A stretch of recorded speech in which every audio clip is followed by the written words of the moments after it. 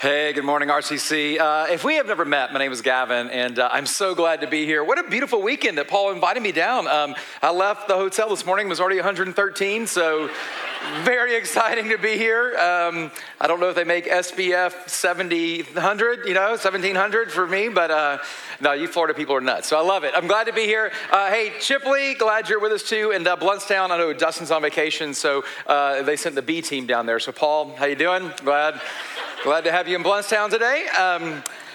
The topic we're talking about today, when Paul asked me to come down this weekend, I said, what's going on? He said, we're kind of between series, and he said, you can do whatever you want. I'm like, oh, that's my favorite, so talk about whatever you want. I gave him 4 options of things that I've preached on before that I really enjoyed, and then I had a 5th option, and I said, I haven't written this one yet, but I have an idea, and so of course, Paul writes me back and goes, let's do the hard one you haven't written yet, so I wrote a new talk for today, and I'm very excited though, because it's something I've been thinking about for a long, long time. When I thought about how to kind of explain this principle, to kind of get in, the thing that just kept coming back to mind was the process of labor and delivery for children, which is weird because I've never had one, but I've been there 4 times and actively participated in like the creation, but you know how this works. So I have been through this 4 times. We got 4 children, and I vividly remember all of this. Now, if you've been through this process, you'll understand this. If you haven't, you've seen how this looks on TV and movies and stuff, right? So, before you have a baby, it's safe to say that you are woefully underprepared for this. Now, when I say underprepared, I don't mean underprepared for the taking this live human home and watching them just keep you up for 3 months and all this, not the sleeping and the going to the bathroom constantly and the eating and all that stuff. I mean, that's certainly, you're not prepared for that, right? But is the labor and delivery process very unprepared. I mean, you can read all the books and watch movies or, try to take classes. We did all that, and you can make a plan. But if you've ever been through the process, it doesn't matter how well you have thought through the plan isn't going to be the plan. It reminds me of really maybe one of the greatest philosophers of all time said this, Mike Tyson. He said that everyone has a plan until they get punched in the mouth. And that's true. Labor and delivery is like a little small baby punch to the face, right? So when we were having our first child, we're preparers, we're planners. And so, we're smart, we read. And so we read all the books, what to expect when you're expecting. They've sold 1 billion of those, We went to these birthing classes, which was terrifying to be there for that. But I participated, I learned how to do the breathing. And, I wanted to be a good coach. I wanted to be a good partner in this whole thing, even though it was my fault in some ways that we were in this predicament. So I wanted to be a good, friend in this. And so we wrote a plan up. But the reality is you read all the books, you make all your plans, and you do all the things, and you really don't know what's going to happen. Really, what we typically assume is what we watch in TVs and in movies. I mean, that's how we assume labor and delivery is going to happen. And it's not anything like that. But what we assume is going to happen is this, right? We're going to be pregnant, and it's going to be very sweet, and you're going to walk around. I've never been pregnant. I've been bigger before, so I understand kind of. But, you walk around holding your belly all the time, and other weird people touch you, they touch your belly, which I always thought was weird. I'm I would never do that, So don't do that, by the way. It's weird for the women. Hashtag me too or whatever, all the things. So don't do that. But it starts very sweet, and then in the movies, you know how this goes. And so this is what you're preparing for, right? The wife, the woman walks out at some point and says, I think I'm having a contraction. And everything goes from kind of normal to just insanity. It's just chaos, right? Hopefully you have your go bag already packed, but you're forgetting things. You're throwing stuff in suitcases. You're panicking. You get in the car. You've outlined multiple routes, but the minute you get in the car, crazy traffic. Doesn't matter what time of day it is. I live in Atlanta, so our trip to the hospital was going to be anywhere from 20 minutes to 4 hours. It just depends on the time of the day. And so I'm, mapped out 14 routes depending on the exact hour that she's going into labor and the day. Friday's worse than Monday. I mean, all you got to know all this stuff. And so I'm so prepared. I assume we're going to have the baby in the car because that's what happens in movies. I mean, 50-50 shot, I'm delivering this kid on the side of the road, So I put towels in the car because, again, we went to the birthing classes. I put a tarp or 2, just making sure. So So we get, you drive as fast as you can. Hopefully you make it to the hospital. But the good news is you get to the hospital, the doctors are all sprinting because they know it's just like this is going to happen any second. Like you barely made it to the hospital, And then after like 10 minutes, then you've got this beautiful little baby and it's all worth it, right? Now that, I know, and that's sweet. I picked the cutest picture I could find. So not my kid, by the way, but very cute. Now, here's what we found out. Like, we did all the classes, we studied, we did all the things and for our first kid. And we had a plan. We had a 4-page plan, which we thought was very well thought through. I think the doctors giggled when we gave it to them. They're like, oh, it's very sweet of you that you made a plan. Look at you, So we got there, and I can't believe we even made it to the hospital, because, you usually have these things in the car, but in the movies at least. And so we made it to the hospital. I'm thrilled. And here's what I didn't know. 23 hours later, we had a beautiful little girl, It's like, wow, that really took a long time, At the end of it, I told my wife, I was like, I don't know how that was for you, but that was kind of hard, I don't know if I can do that again. I'm tired. It's been a long day, So it just took so long, Now, here's what's so interesting, and this kind of gets us to the principle, okay? Do you know why I planned so well? Do you know why we packed a go bag 2 months in advance? Do you know why we analyzed all the routes to the hospital? Do you know why we did 3 hospital visits to make sure we knew where to go, what to do? Do you know why we did all that? The reason is that life was imminent. Like literally, in this case, life was imminent, right? Imminent meaning that it was about to happen. That's what imminent means. Something is like on the cusp of happening. It's like urgent. It's just right on the edge of something happening.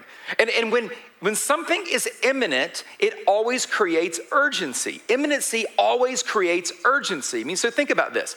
Anytime something is about to happen, it could be something really big or even something small, right? But when something is about to happen in your life, around your life, it creates this sense of urgency. Because when something's imminent, we don't just sit, we do something about it. You've all been there before. I mean, think back to a time in your life where something felt imminent. Maybe it was, the birth of a child, or maybe it was something as simple as like, shopping, right? Like you got that email. I get these all the time. You got that email, and it was a $50 off email, but the coupon expires at midnight tonight. It's imminent, right?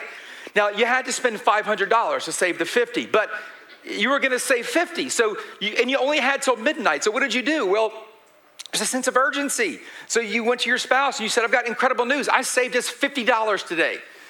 I spent $500 to get there, but I saved 50, by doing it. Or maybe this happened to you at the doctor, right? You went to the doctor, and the doctor, this happens all the time. Dudes, this is us. Guys, you go to the doctor, and the doctor says, hey, you're a little bit overweight. That's the friendly way of saying like, hey, start walking, And so the doctor says, you should start walking some and stop eating cheeseburgers every day. And you're like, yeah, okay, whatever. Or the dentist, are you going to start flossing? Oh, yeah, I don't even know what flossing is, but yeah, I'll definitely do that, before I come back in 10 years. And so you go to the dentist, you go to the doctor, and he's like, have you been walking? No. You still eating cheeseburgers? Yeah, like for breakfast most days, And he's like, well, you really need to stop, but it doesn't feel imminent, does it? Like nothing feels imminent. Like you look at your life and you're like, yeah, I could lose some weight, but who cares? The cheeseburgers are good. Nothing feels imminent. What would happen though if the doctor said, hey, do me a favor, pull out your phone and just show me a picture of your family? And what happens, let's say he's examining your heart, right? And he does like a thing or whatever they do with the echo, whatever, and then they look at your picture and the doctor says, hey, you see this woman here? If you don't start walking and stop eating cheeseburgers, within the next year, this woman is going to call some other man her husband, and these 3 children are going to call some other dude dad. Now it feels imminent, doesn't it? Like some of you are even mad right now, just even thinking about that. It feels imminent, and I guarantee you the next morning you'd start walking because it's urgent now. Something feels imminent. Let me give you one more example. This is probably true for some of you, right? Maybe you really love eating like tacos at your favorite fast food place, right? When you do this, you always pick the booth closest to the restroom, and I'll tell you why. Because halfway through the meal, something's about to be real imminent and very urgent, right? This is how this works. Imminency always creates a sense of urgency, and it's a catalyst for action. Imminency always creates urgency, and urgency is a catalyst for action. None of us can feel a sense of urgency and just ignore it.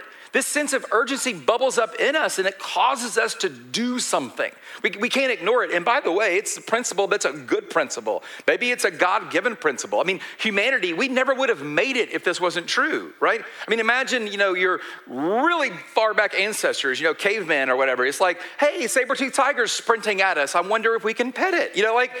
You would never make it, What would happen? The saber-toothed tiger's running at us. That feels imminent. Sense of urgency. Let's act. Let's go hide in the cave, right? So this is like a part of our life. Imminency always creates urgency, and urgency always creates action. And it's not even true for just you. It's true for the people that you know. Again, if you're a parent, you're going to appreciate this. If you have a parent, let's say you're a parent of like a 8th grade, kid in school, right? 8th grade kid in school. And they don't care about school, right? They don't care. And you keep telling them, you are so smart. If you would just put like this much effort into this, you would do so well. And they're like, sorry if you're an 8th grader, but you're not trying. You think you are, and you're not. I was in 8th grade. I thought I was trying to, and I wasn't. I was goofing off the whole time. And so my parents would say, if you would just try, I would go, I am trying. And I really wasn't trying at all. I don't know if I sounded like that or not, but I was like, wasn't really trying. But your parent knows something important because next year you're going to be in 9th grade, right? And I don't know if you know this or not, but in 9th grade, your grades start counting because there's this weird thing called GPA, and colleges and all that care about it. And if you sleep through 9th grade and get C's through 9th grade, it doesn't matter how good you do your sophomore, junior, senior year, you're not going to Harvard anymore because you slept through 9th grade. Now, why did you sleep through 9th grade? You know GPAs matter, but you don't care, and I'll tell you why you don't care as a 9th grader. It doesn't feel imminent. When you're in 9th grade, the thought of a senior year feels like a lifetime away. If you're a parent, how far is it though? Like that. Within it's going to feel like a blink of an eye, they're going to be a senior. And you know that something is imminent. And it should create a sense of urgency that should lead to action, like not sleeping through class. But if you're in 9th grade, it doesn't feel urgent at all. That's actually really important. Because when we see somebody else facing something imminent, if they don't feel it's imminent, it bothers us. It creates a sense of urgency for them in us. And often we want to act on their behalf, or at least help them act, because we know that it's urgent for them. This kind of concept, this principle, we're in church, right? So let's kind of shift this to church for a minute. This principle is really so powerfully seen in the first century church. There was just this incredible sense of urgency in the first century church that really is probably unmatched since then. I mean, that was a long time ago, 2,000 years ago. But back in the first century, there was this sense that these early Christians, they didn't call them that yet, but these followers of Jesus, and these churches are popping up everywhere, not just in Jerusalem, but all over the Mediterranean rim, and they're kind of multi-siding or something like that back then. And the gatherings looked a little different, but it was just unstoppable back then. And I'll tell you why. They felt this incredible sense of urgency because they really believed that they were on a mission. They kind of like the Blues Brothers, a mission from God. Like they felt like they were on a real mission from God. And they were. They were on a mission that we've called the Great Commission. Now, you've seen mission statements before, like you've heard of that. You probably work at a place that has a mission statement. It's like written on the wall or something like that. And mission statements they're usually very flowery language, a bunch of adjectives, and you can't remember it. And even if you could, it didn't mean anything really. It's just like sweet statement, but not this one. The mission statement that these guys were operating out of was like more of a military mission statement. I mean, it was really practical, really tactical, very clear. And it had very clear consequences associated to it. And they kind of felt like they were almost in an army, like the Lord's army or something. They felt like this mission was so important that they were going to do anything and everything they could to make sure it is accomplished. And the mission is the Great Commission. Jesus gave it to these disciples and all of his followers right before he ascended back to heaven. If you know the whole story, Jesus dies and he comes back to life 3 days later, and he spends about 40 days hanging out with all of these hundreds of people hung out with him after he came back to life, and then he goes back to heaven. But right before he goes back home, he says, here's the mission for you now that I'm leaving. I'm giving it to you. I'm giving you a charge.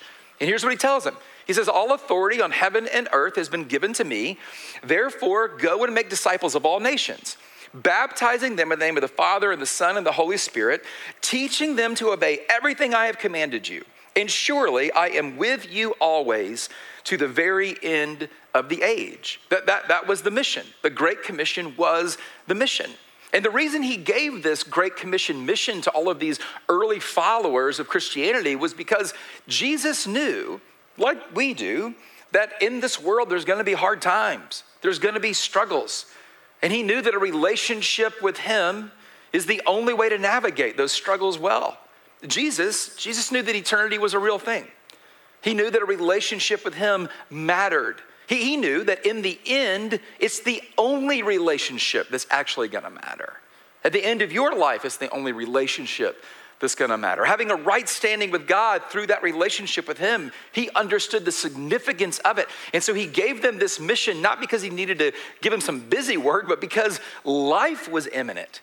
It was important. It was urgent. And you know what? They believed it. They really believed him. And so that's what they did. And you know what happened? It really worked. I mean, the church in the first century was unstoppable. It was just exploding, and for good reason, but it was just exploding. And you know why? It's because the disciples, these early followers, they really believed, they felt that spreading the gospel was urgent because they believed that Jesus' return was imminent.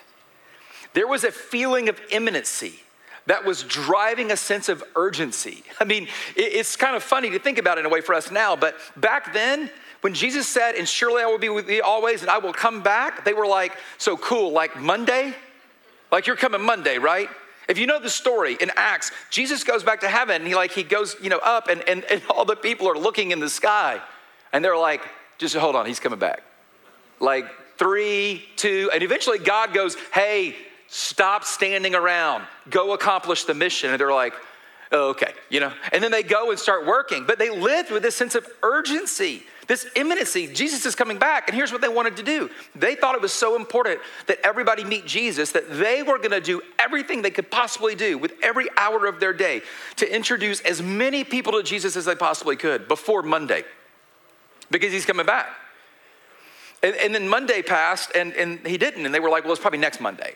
Or maybe Friday, TGIF, like exciting, And he didn't come back on Friday. Then he didn't come back the next Monday, And it's kind of challenging, isn't it, to kind of keep the fire and the passion around imminency when imminency doesn't feel imminent anymore, So day after day kind of passes, decade after decade, and the return of Jesus didn't happen.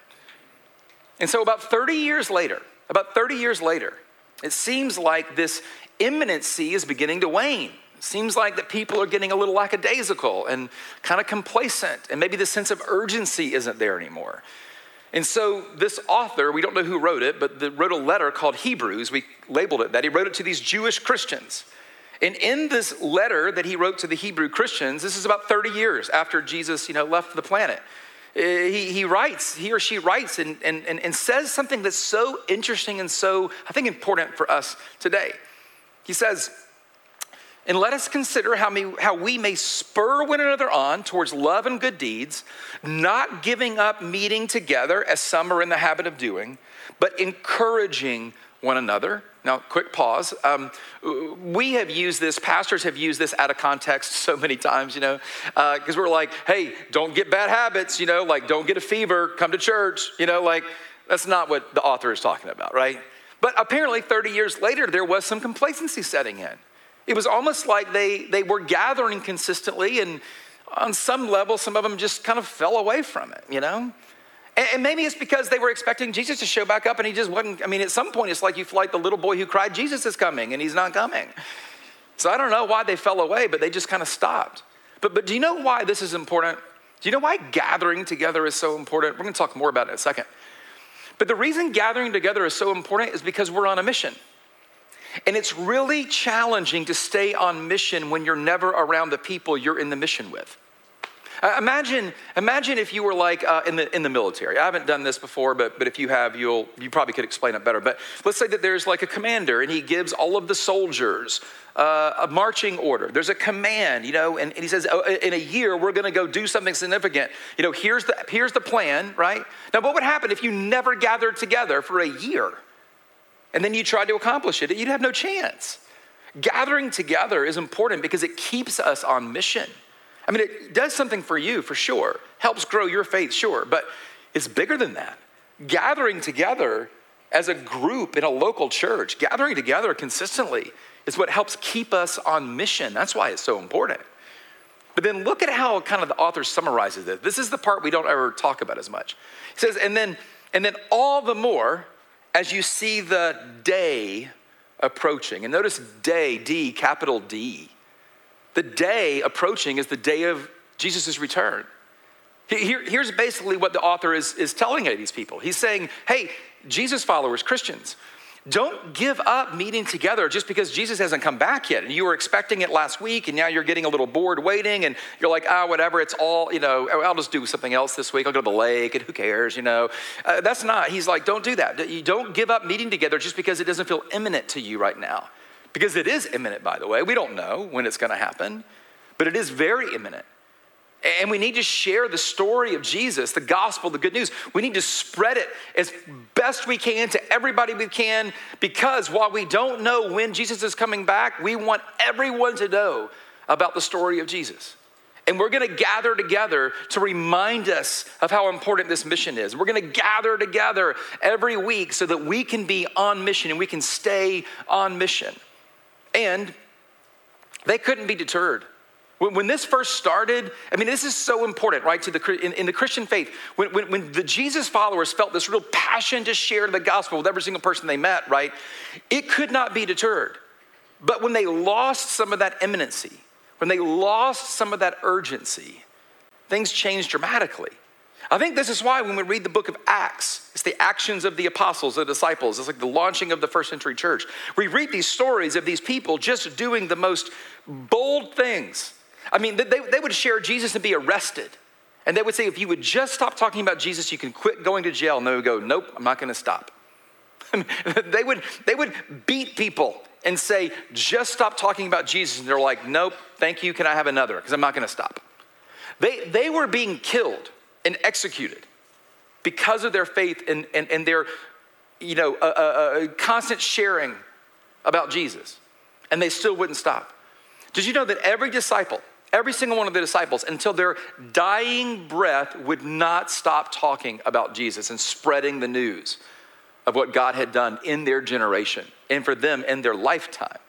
They all died because of it, and they wouldn't stop talking about it. You think about that, and you think about how undeterred they were. Why? Why were they so bold? Why were they so passionate?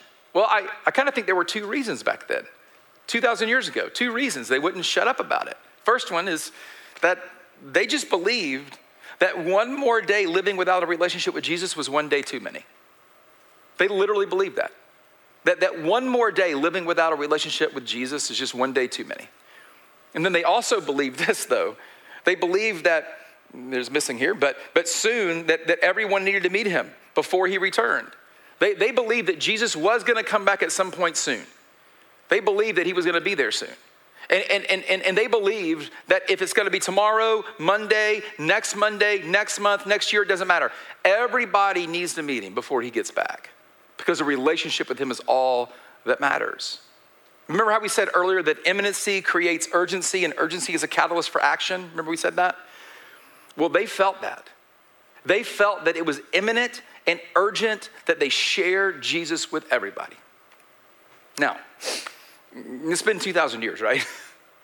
It's been 2,000 years. It's kind of hard to keep that passion and that urgency. It was hard for them over 30 years. And now it's been 2,000 years. Can you remember the last time you woke up in the morning and you thought, I need to do something in light of Jesus coming back today? I need to do something in light of the fact that Jesus' return is imminent. We don't think that anymore, right? We don't think that at all. And you know why? It's because it doesn't feel imminent. It doesn't feel like Jesus is coming back soon. Really, if nothing is imminent, nothing is urgent. And there's really little need to do anything. If nothing feels imminent, nothing's really urgent, and why would we do anything? In a way, welcome to modern Christianity. And I get it. I totally get it. It's been 2,000 years. Nothing really feels imminent. life is so in our face and the day-to-day stuff, But because of that, we've just gotten off mission. We've just become lackadaisical in some ways. We just don't seem to care as much. It's almost like we took the Great Commission, the mission, and we've in a way turned it into the Great Suggestion. It's like we say, like when it's convenient, like when it works in your calendar, in your schedule, go and make disciples. I mean, if you have time or if you like them or if you feel confident that they're not going to ask you anything difficult, And you should baptize them and teach them to obey the things that you feel should be obeyed. But you can leave out, whatever is too difficult or doesn't work for you. You do you, boo. Like it's cool, But no worries. I'm going to be with you, even when you're not on mission. So it's cool. I mean, this is kind of how we think about it today, isn't it? Like we don't prioritize it. We don't prioritize the mission. And the reason partially is because we don't gather as frequently as we probably should individually, and it just doesn't feel imminent. If it doesn't feel imminent, it doesn't feel urgent. If it doesn't feel urgent, we don't really act. And listen, I mean, I totally get it, I totally get it. And the reality is that Jesus may return tomorrow. We don't know, right? We have no idea when he's going to come back. Paul said this, the Apostle Paul said this, it's beautiful. He said, you know very well that the day of the Lord will come like a thief in the night, meaning that you're not going to be prepared. Like no thief knocks on the door and says, hey, I'm here to rob you, can I come in? Like it's always going to be like when it's unexpected, and that's what is going to happen. I mean, one moment, could be in the next minute, I don't know. Jesus is just going to appear, and everything's going to change dramatically. But we don't feel that imminency, do we? We don't really feel that urgency, which kind of creates the current problem for us. But here's what I think we may have missed. While like living with the sense of Jesus' return might be challenging, and I get it, there's a different kind of urgency that we might need to feel. And the reason is because there's a different version of imminency that we may be missing. There should probably be a version of urgency and a passion for sharing the message of Jesus that just is a little different than maybe about Jesus' return. And here's why I know. Because even though we don't know when Jesus is going to come back, there is a version of imminency still happening in lives. For instance, you probably know somebody. You probably know somebody in your life, maybe a coworker, a family member, a neighbor, I don't know who it is, right? But you probably know somebody who has a marriage that's about to crumble. And maybe they don't even know it. And you don't know it's about to, but it is imminent. Their marriage problems are imminent. It's gonna happen soon. You probably know someone who has a child that's about to make a really horrible decision. It's imminent.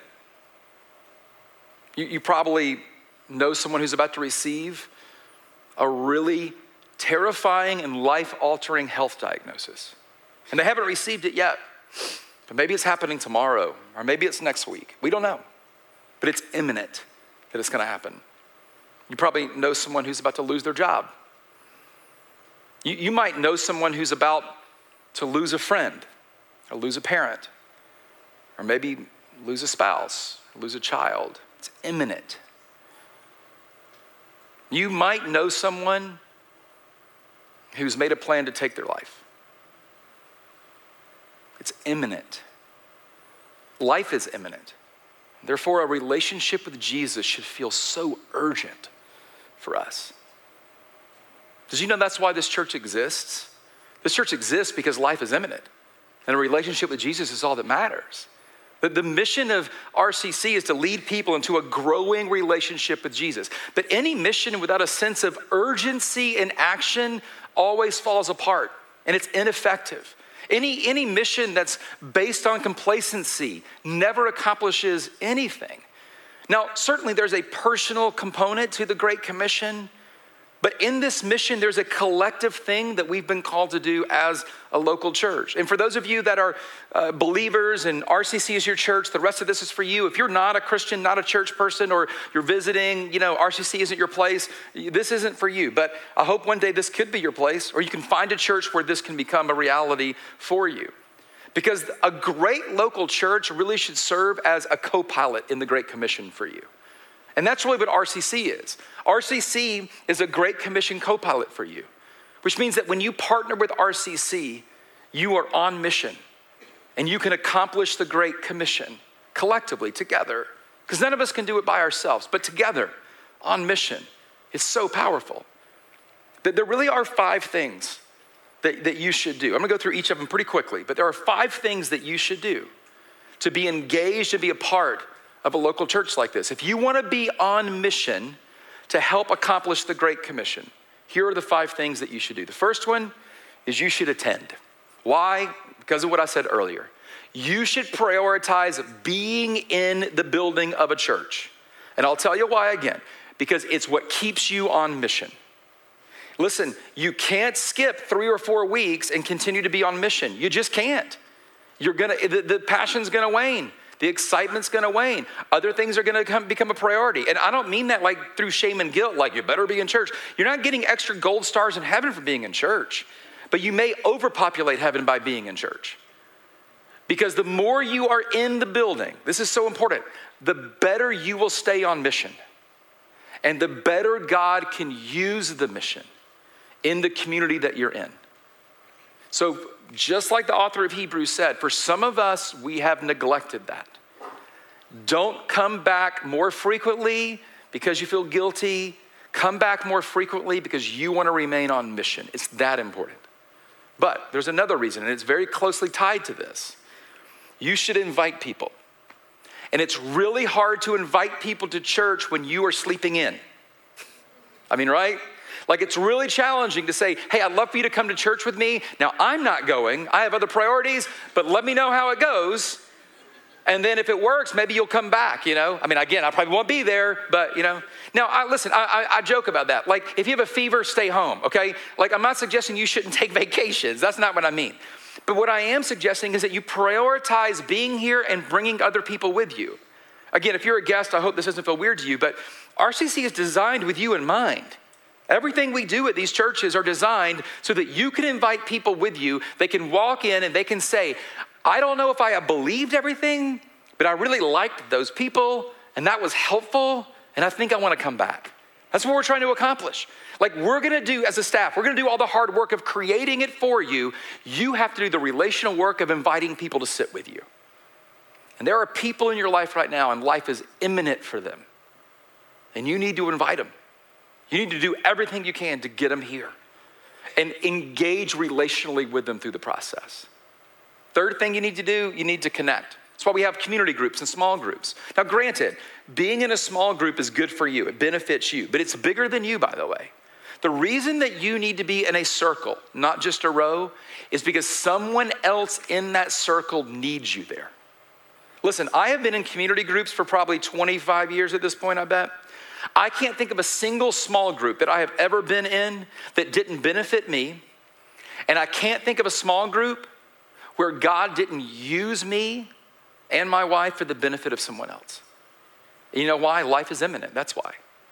You're gonna be in a small group with a group of people for a year, year and a half, and sometime during that span, somebody is gonna experience an imminent moment in life. And they're gonna need you there.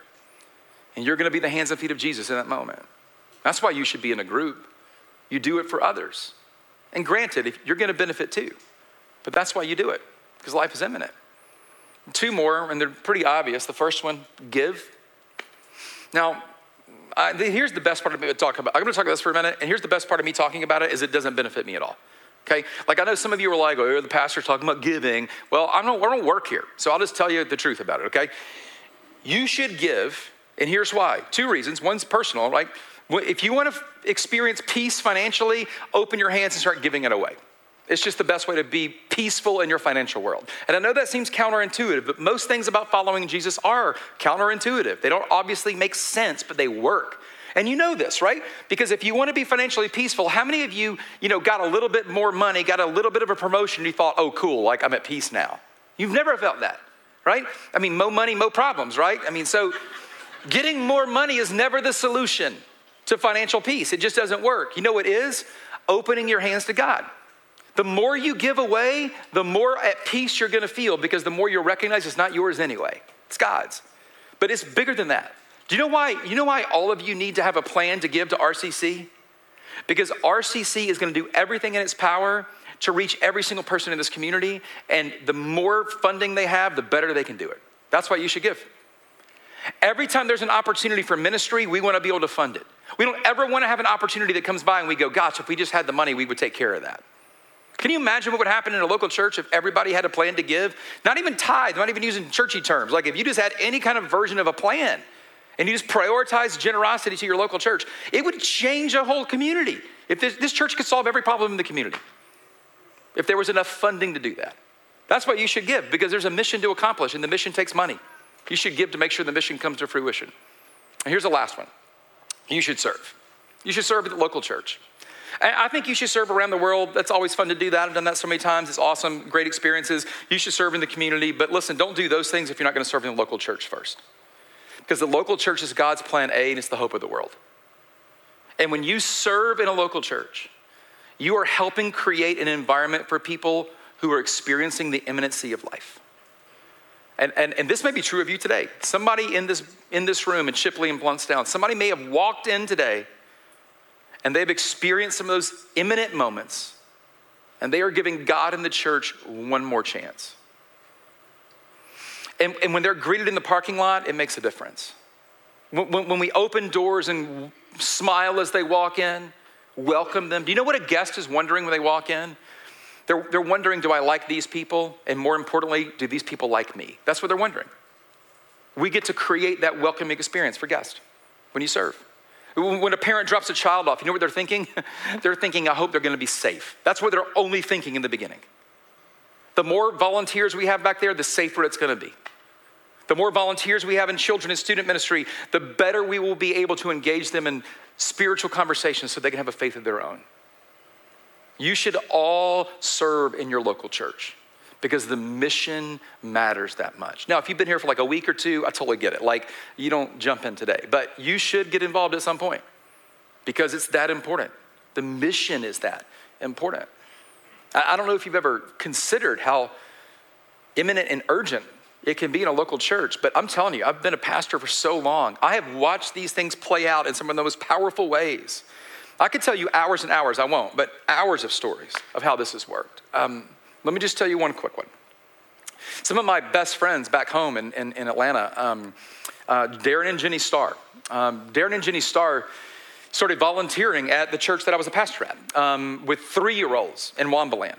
And so they agreed. They weren't like super excited, but they were, about to have a kid. And they were like, well, we should at least see some other 3-year-olds first. That'll help us. And so honestly, if you've never had children or if you have children, volunteer with children who are a little ahead of yours and you can learn what not to do. It's really smart, actually. It's strategic. So Darren and Jenny start volunteering with these 3-year-olds. At the end of the year, the 3-year-old year, the staff in Wambaland asked the Stars, hey, would you guys mind moving to the 4-year-old room? Because all of the parents of these children are like begging us for you to move up because these kids love you so much, man. And imagine being 3 and you show up to church every week and there's Miss Jenny, there's Mr. Darren. I mean, there's a relationship there, And so they said, sure. They moved up to be 4-year-old leaders. And of course, at the end of the year, hey, you guys want to move to Upstreet and be kindergarten leaders with this same group? I was one of the parents. I was very excited. My youngest daughter was in that group with them. And so they moved up to be kindergarten leaders and then first grade leaders and then second grade leaders. And they've been with this group of kids for 5 years now. And in second grade, something imminent happened. There was a sweet little girl named Hannah, one of the second grade students. And They had been in our church for a long time. Sunday afternoon after church, they were on the way home and Hannah's mother had an aneurysm and rushed to the hospital. And of course, husband called me immediately. I went to the hospital and, it's kind of touch and go. You know how these things are, right? But after about 2.5 days, she passed away. Hannah lost her mom. And so they asked me if I would do the funeral, and of course I agreed. It's such an honor to do that. And so the day of the funeral arrives, and if you've ever been a part of this, there's always a family room that's off to the side. And so the family's gathered, and the people like me, pastors, are in there. And so I'm in the family room with them, and we're praying and just talking. There's always a little food, and we're just kind of waiting for the service to start. And I looked around, and I couldn't find Hannah. Like, I didn't see Hannah anywhere. And, I thought, well, she's only in second grade. Maybe she's out somewhere or, whatever. It's heavy, man. It's heavy, And eventually I do see her. She's in the corner of the room sitting under a table. And I assume because it's just too heavy. It's just too much, man. And so I walk over there and I lean down and I wave at her and she says, hey, and but I mean, what do you say, to a second grader, So I kind of got out and I just was praying, was like, gosh, I don't even know what to do with this. And like literally within a second of me starting to pray, I feel like I hear a knock on the door of the family room and I go open it. You know who it is? It's Darren and Jenny Starr. And Darren and Jenny walk in and the husband sees them and, gives them a hug and then Hannah sees them.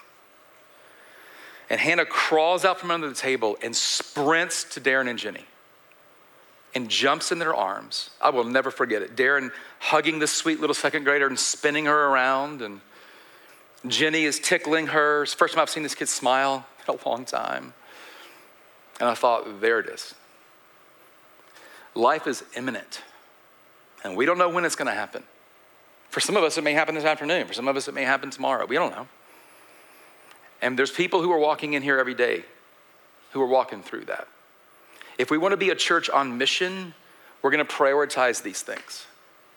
Because life is too imminent to have one more day lived without Jesus. In fact, let me just ask you, how many days? How many days is too many to live without Jesus? And don't just answer it for you personally. How many days is too many days for your friends, for your family members, for your coworkers, for the people in this community? How many days is too many days to live without Jesus? I'd say one. One more day is too many days. We should prioritize the mission and do everything we can to ensure that every single person has a relationship with him. And you know what? If you were to say, well, when are we done? It's a pretty easy answer. Our mission is to lead everybody into a relationship with Jesus. And so you know what we want to do? We want to just ensure that every single person within reach is reached. That's what we're trying to do. We just want to make sure that every single person within reach gets reached. And it's really up to you. It's up to us to make sure we do that. There's a personal component to it, but there's a corporate collective component. And those 5 things are how we stay on mission. I'd love to see that happen here. I think you would love to see that happen here. So I think the real question is, what are you going to do about it? How are you going to do that?